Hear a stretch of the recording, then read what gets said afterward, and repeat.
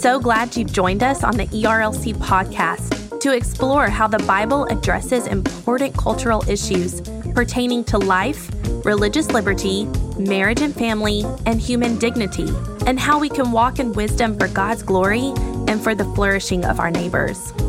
If you're enjoying this podcast and find it helpful, please leave a review wherever you listen. This will help more people find and benefit from what we're learning together. We are grateful for the time you take to join us for these conversations.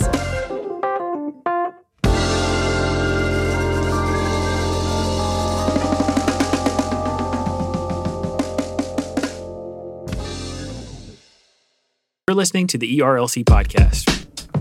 I'm your brother from another mother. Yeah, that's right. Not literally, everybody.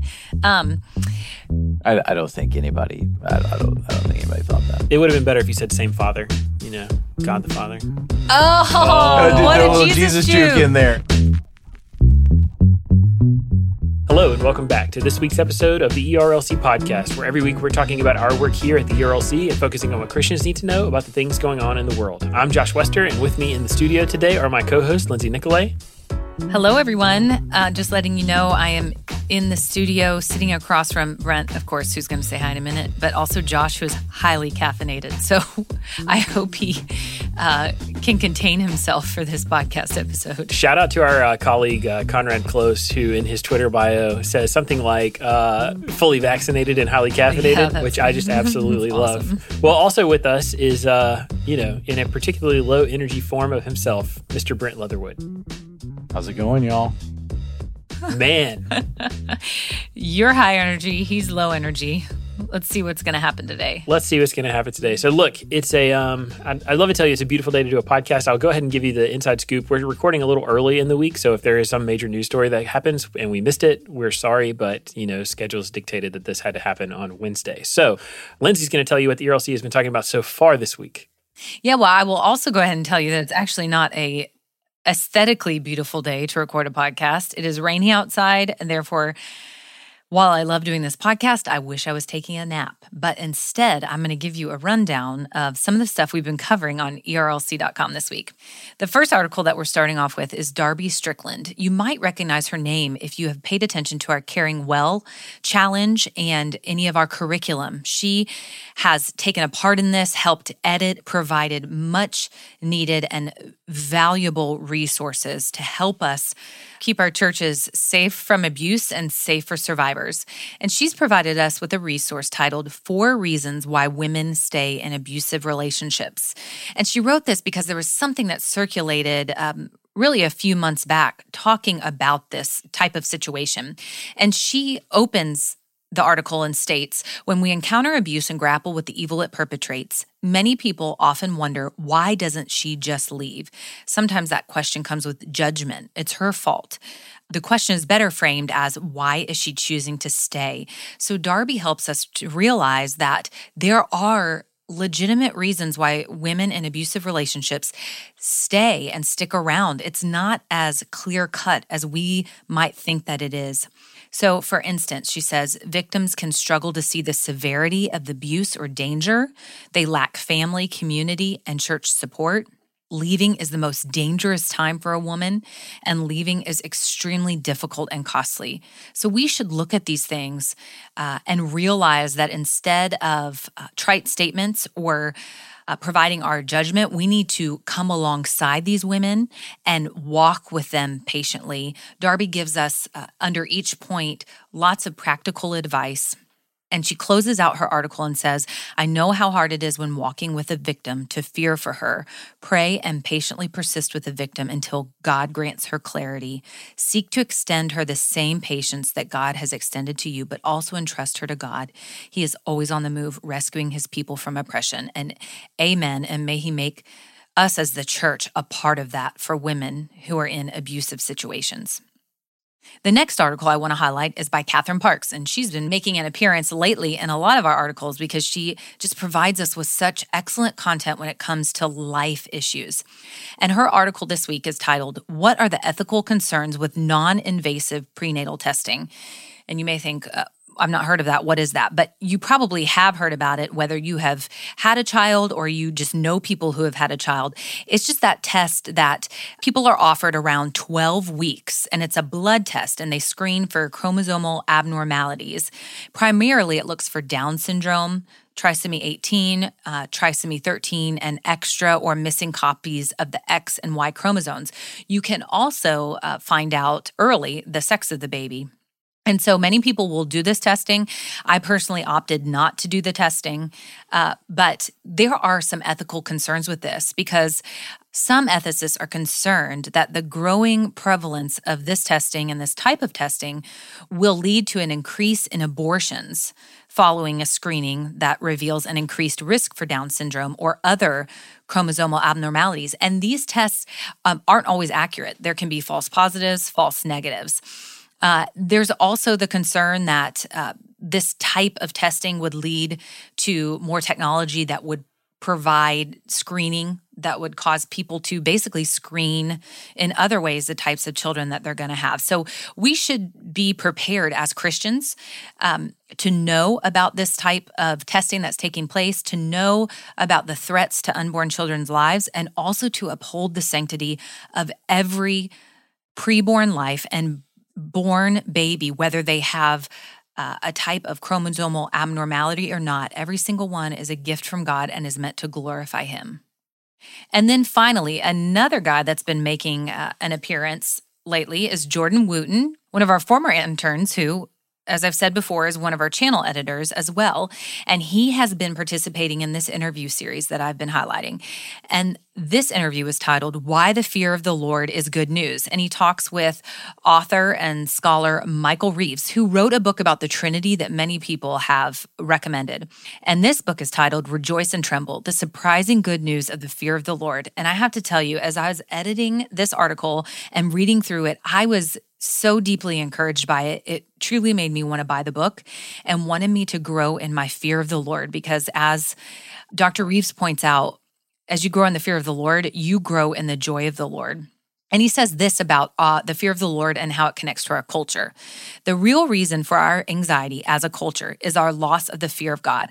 Having lost God as the proper object of healthy fear, our culture is necessarily becoming ever more neurotic, ever more anxious about anything and everything. Without a kind and fatherly God's providential care, we are left utterly uncertain about the shifting sands of both morality and reality. In ousting God from our culture, we feel helplessly fragile. No longer anchored, society fills with free-floating anxieties. And that can even be said not just about our society at large, but about the church when we lose sight of the fear of the Lord and we lose a proper understanding of the fear of the Lord. So I recommend that you would read through this article prayerfully, and then that you would go and buy this book and read through it slowly and allow the Lord to transform your heart to fear Him in order that you would have great and lasting joy in Him. I'm thankful that Catherine put that down about prenatal testing. Meredith and I were we made the same decision that you and Justin did. And I'm so thankful that her doctor at the time, when he offered that, he's like, I'm just offering this because this is something that our clinic does. But I know the two of y'all well enough to know that you're just going to totally bypass it, because what are you going to do with that information? You're still going to love the baby that the Lord has given y'all.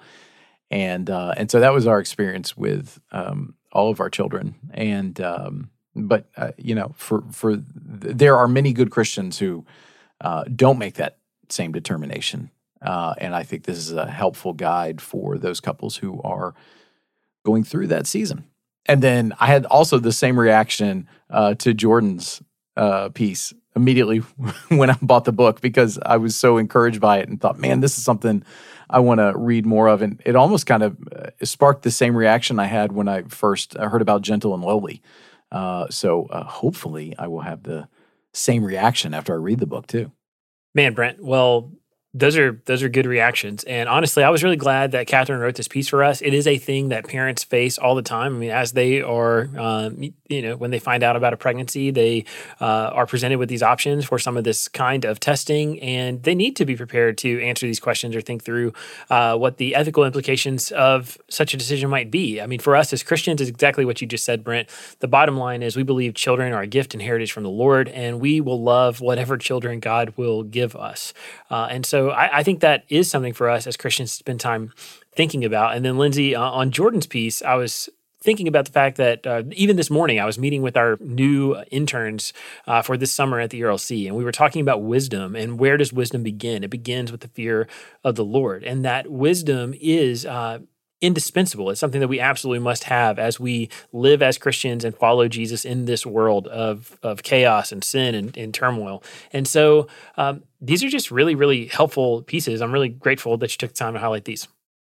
Yeah, I am incredibly thankful for the authors that we have contributing to our site, for the types of resources we get to provide, not only for you all as listeners and readers on our website, but for ourselves, just to build us up, edify us, help us to grow our roots down deep in faith, and help us to grow up in Christ.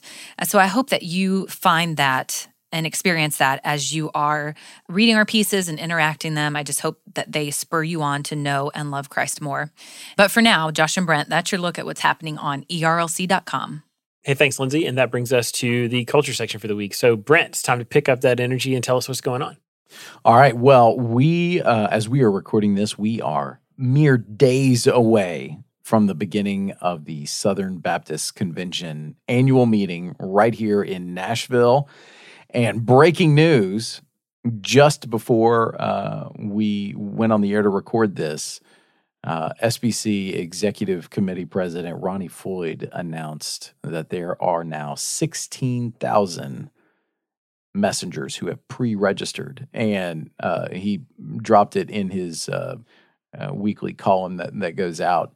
And there will be some walk-ups who also come and register, at the beginning of the proceedings or even during it.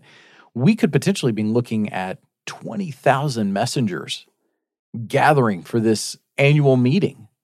That is an incredible number, and I'm hopeful that number means that we are going to get clarity about the direction ahead for the denomination, confirm the things that we have always confirmed, as well as to take action on some of just the serious issues that have presented themselves.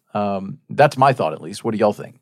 I'm definitely shocked that we're looking at a number that is that high. Obviously, every single time, whatever the number of pre-registered messengers are, there will be some people who walk up and register that were not pre-registered, but there will be also some people who don't show up that were. So we are confident that we're going to be above 15,000. The fact that we could be approaching 20,000 is just it's just surreal. I mean, we haven't seen huge numbers like that since maybe in the 1980s during the years of the conservative resurgence, where you had over 40,000 people in some cases attending the Southern Baptist Convention's annual meeting. And so it is going to be, it's a big Democratic business meeting where anybody who wants to can go to the microphone and say whatever they want. So it is going to be quite something. And even if you're not an SBC insider or don't care that much about SBC politics, it'll be interesting to watch.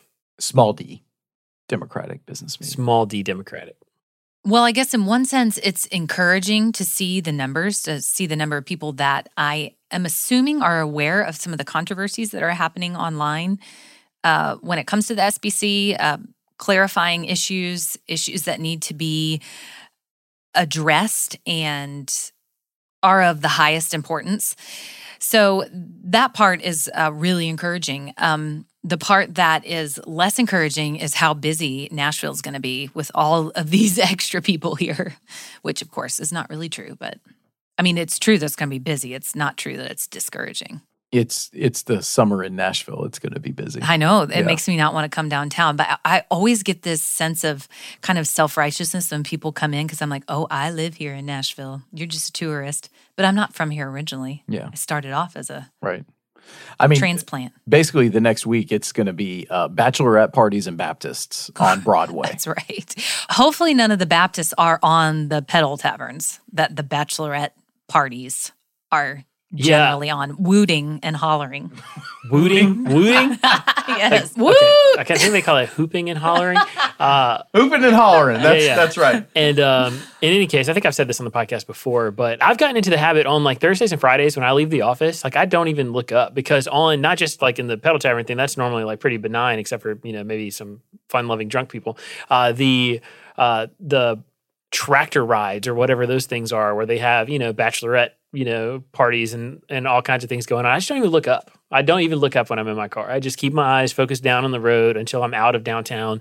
And then, I can go about my day, because it is, well, it's raucous. I don't know. It's a thing. But Brent, you mentioned the number of people at the annual meeting. We talked several times on the podcast recently about some of the big decisions that Southern Baptists are going to have to make. I mean, this is a pivotal moment. We were discussing this with some friends the other day and just asking the question, is this the most important Southern Baptist Convention in our lifetime? Because unlike like national political elections, the answer to that question is almost always no. People normally don't say, this is the most important Southern Baptist Convention of our time, but this is a really important annual meeting. We are truly at an inflection point. We will be making big decisions about the future of our denomination in terms of its leadership. We will be determining whether or not we are going to deal, how we're going to continue to deal with things like sexual abuse, how we're going to deal with things like pursuing racial unity, the role of women, how we're going to deal with corruption when it has come into some of our institutions. I mean, there are all kinds of questions that are going to be debated. And, we're really prayerful and hopeful that Southern Baptists are going to make great decisions on which way we need to go in some of these really key and highly important matters. Not just great, but godly decisions. That's good, Lindsay. The Christ-like thing to do, which seems so obvious in many of the circumstances. So staying in SBC life, this next story comes to us from Baptist Press as well. So pastor and best-selling author Rick Warren announced last Sunday that he is stepping down from leading Saddleback Church, the Southern California megachurch that he founded in 1980. Warren recounted his pledge from when the church was founded that he would give the next 40 years to leading the Saddleback family. Early in 2020, the church celebrated its 40th birthday. This is not the end of my ministry, Warren told the congregation. It's not even the beginning of the end. We're going to take one step at a time in the timing of God. God has already blessed me more than I could ever possibly imagine. I don't deserve any of it, and so this next transition in my life is something I am anticipating with zero regrets, zero fears, and zero worries. Warren also stated the church does not have a successor in mind already, and that they would look both inside and outside the church for, quote, a leader who is already doing some purpose-driven ministry. So, Rick Warren is saying that he is beginning to transition out from Saddleback Church. That's a monumental kind of moment in SBC life. And I'm not sure I would want to be the pastor that takes on that task. That would be very difficult. It's kind of like the pastor who came up after John Piper. It's just a big shoes to fill. Agree or disagree with some of the decisions Rick Warren has made, some of his theology. It's really incredible that he spent 40 years at that church, because that's so uncommon. Pastors don't generally stay at the same church for that long. And the Lord has used him and his wife in some really incredible ways. I mean, think of how many people that have read Purpose-Driven Life, and have actually been compelled to seek out the Lord because of it. And think of all the ministry that they've done, his wife, especially with AIDS victims, and now with mental health issues. And it's just really incredible legacy that they are leaving behind as far as Saddleback goes. And of course, I know they will continue to do ministry because it just seems to be what they eat, sleep, and breathe. It's an overflow of their own walk with the Lord, but it's definitely to be celebrated. That's absolutely right, Lindsay. I mean, Rick Warren is like a huge, huge personal hero to me. He's somebody who has, he had every opportunity to cash in on the tremendous success of the Purpose-Driven Life, or of his pastorate at Saddleback, or of his fame and success, basically becoming America's pastor. He could have sold out. He could have been in it for himself. He could have capitulated on issues where the culture was expecting him to, including and especially the absolute heat he took for standing strong on a biblical view of marriage and sexuality. And so Rick Warren is somebody who is finishing well. And at the same time, he has established Saddleback as one of those churches that is going to continue to be kind of a legacy church in evangelicalism. So when I think about that, you mentioned John Piper, I actually think about Bellevue Baptist in Memphis, Tennessee, where right now, Steve Gaines, who's a former SBC president, is the pastor. But before him, it was Adrian Rogers who kicked off the conservative resurgence. And before him, it was R.G. Lee. I mean, these are there are churches that can be established that can affect generations and in communities for years and years. And so this is just one of those things that I'm so grateful for Pastor Rick, and I am praying the very best for Saddleback because, man, what an important church and institution there in California. And so, God bless them as they're going through this process. Yeah, and I loved what you said about Pastor Warren finishing well, because unfortunately, we have seen all too many examples of folks in Christian life who have not finished their ministries all that well. All right, this next story that we're going to takes us to Scotland. I tried to do a Scottish accent. I couldn't really do it. I really wish I had one for you. I know. That wasn't even close to any type of an accent. It really wasn't, was it? So anyways, this comes from the Herald in Scotland, and it's reporting on the President of the United States' first overseas trip. Joe Biden is eager to use his first overseas visit as president to reassert the United States on the world stage, steadying European allies deeply shaken by his predecessor and pushing democracy as the only bulwark to rising forces of authoritarianism. Mr. Biden has set the stakes for his 8-day trip in sweeping terms, believing the West must publicly demonstrate it can compete economically with China as the world emerges from the coronavirus pandemic. Before boarding Air Force One for Wednesday's flight, Mr. Biden told reporters the trip is about making clear to the leaders of China and Russia that the United States and Europe are tight. Okay, so Brent, why is his first overseas trip so important? This is significant because the first place he is going is actually to the United Kingdom. And they're early in his presidency, there seemed to be some analysts who thought that there was some distance between the U.S. and the U.K. So it is significant that the very first place that he lands will be in the United Kingdom. He will take part in a G7 meeting. The trip will involve some other nations, and he actually will end up in a personal face-to-face meeting with Russian President Vladimir Putin. And so a lot of folks are watching this first overseas trip for President Biden and the effect it will have on international relations. All right, so staying in the UK, the BBC News has our next report. Prince Harry and Meghan Markle announced the birth of their baby girl, and their baby girl's name is Lilibet Lily Diana Mountbatten Windsor, and she was born on Friday morning in a hospital in Santa Barbara, California. Both mother and child are healthy and well, the couple said in a statement. Buckingham Palace also said the Queen, the Prince of Wales, and the Duchess of Cornwall, and the Duke and Duchess of Cambridge have been informed and are delighted with the news. Prince Harry and Meghan said they named their second child Lilibet after the royal family's nickname for the Queen, the baby's great-grandmother. So can I just say that until you got to Mountbatten, that could have easily been a Leatherwood name that you and Meredith would have bestowed upon one of your own children. It sounded just right to me. Well, there you go. I mean, because he's basically royalty. I mean, our son does have 4 names in the English tradition. So take that article from the BBC and come back over here to our side of the pond. NBC News is asking the question whether the name is actually slightly controversial. In this NBC News opinion piece, it says, giving their daughter the monarch's private name seems like it could be a cynical attempt at reconciliation without actually doing any work. And so this piece is very interesting in that it's trying to get into some of the royal drama, which, Josh, I know that you really love. But it writes in this piece, the author writes, Lilibet harks back to Queen Elizabeth's childhood when she couldn't pronounce her own name. Her father, King George VI, reportedly said of his 2 daughters, Lilibet is my pride, Margaret is my joy. However, the only person in recent times who have used the Queen's nickname was the late Prince Philip. At his funeral in April, the Queen reportedly left a handwritten note on his coffin and signed it, Lilibet.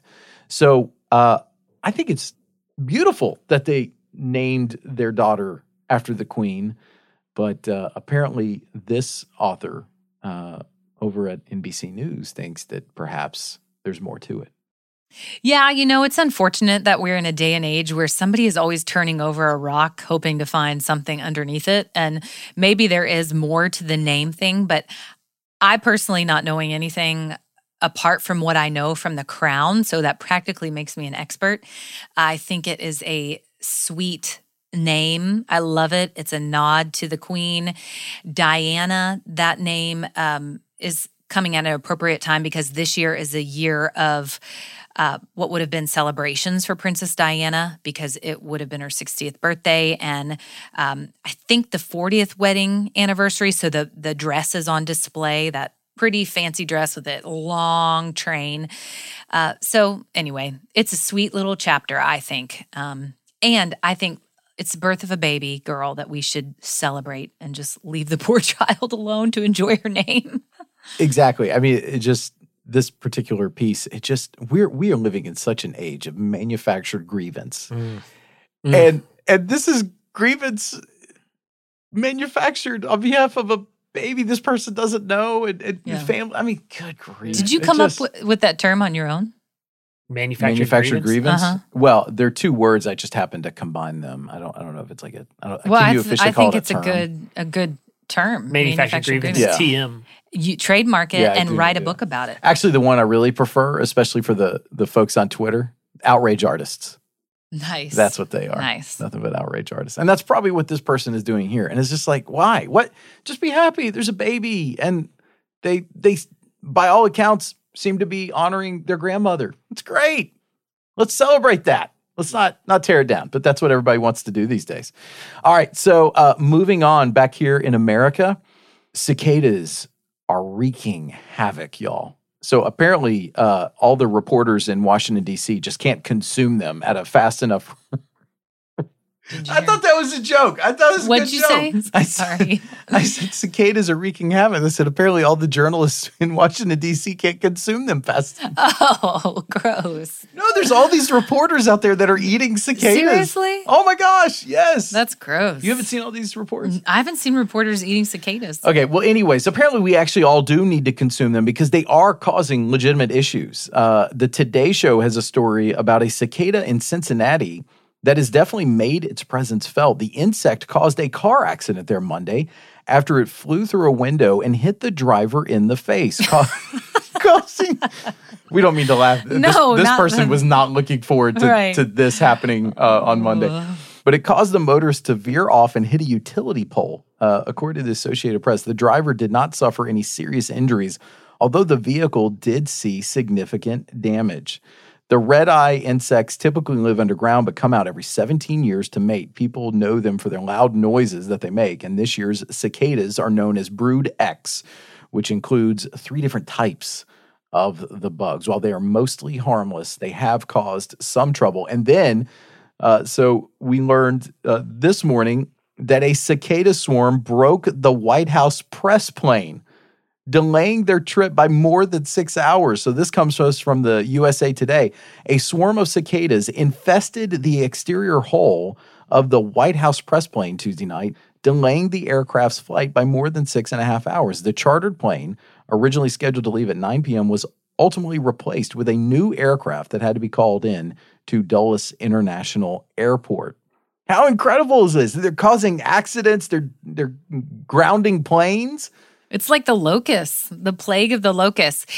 Although what's more interesting to me from last week, I saw a story and I meant to mention it, is that if you are consuming cicadas, they've told you not to consume them if you are allergic to shellfish because they're related. So if you can't eat shrimp, if you have an allergy, don't go out and find you a cicada and fry it up and eat it for dinner. I got to tell you, I'm looking down on all those people that are eating cicadas right now for whatever reason, for the experience, for the shock value, whatever it is. Also, I feel like I need to roll out my card table and get a little sign and say, these are the plagues of Egypt. Change my mind. we lived through like 2020 and a year of pandemic and quarantine and isolation and whatever. And so then we had this, gas shortage that happened because of hackers. And now we have swarms of cicadas that are, eerily similar to locusts. And I'm just not really looking forward to what the next thing might be. Hopefully not blood in the Harpeth or something. Right. That would not be okay. Oh, gosh, no. The Harpeth is a river here in Middle Tennessee, folks should know. Okay, well, it's a pretty light week thus far. So, Lindsay, Josh, that's your look at This Week in Culture.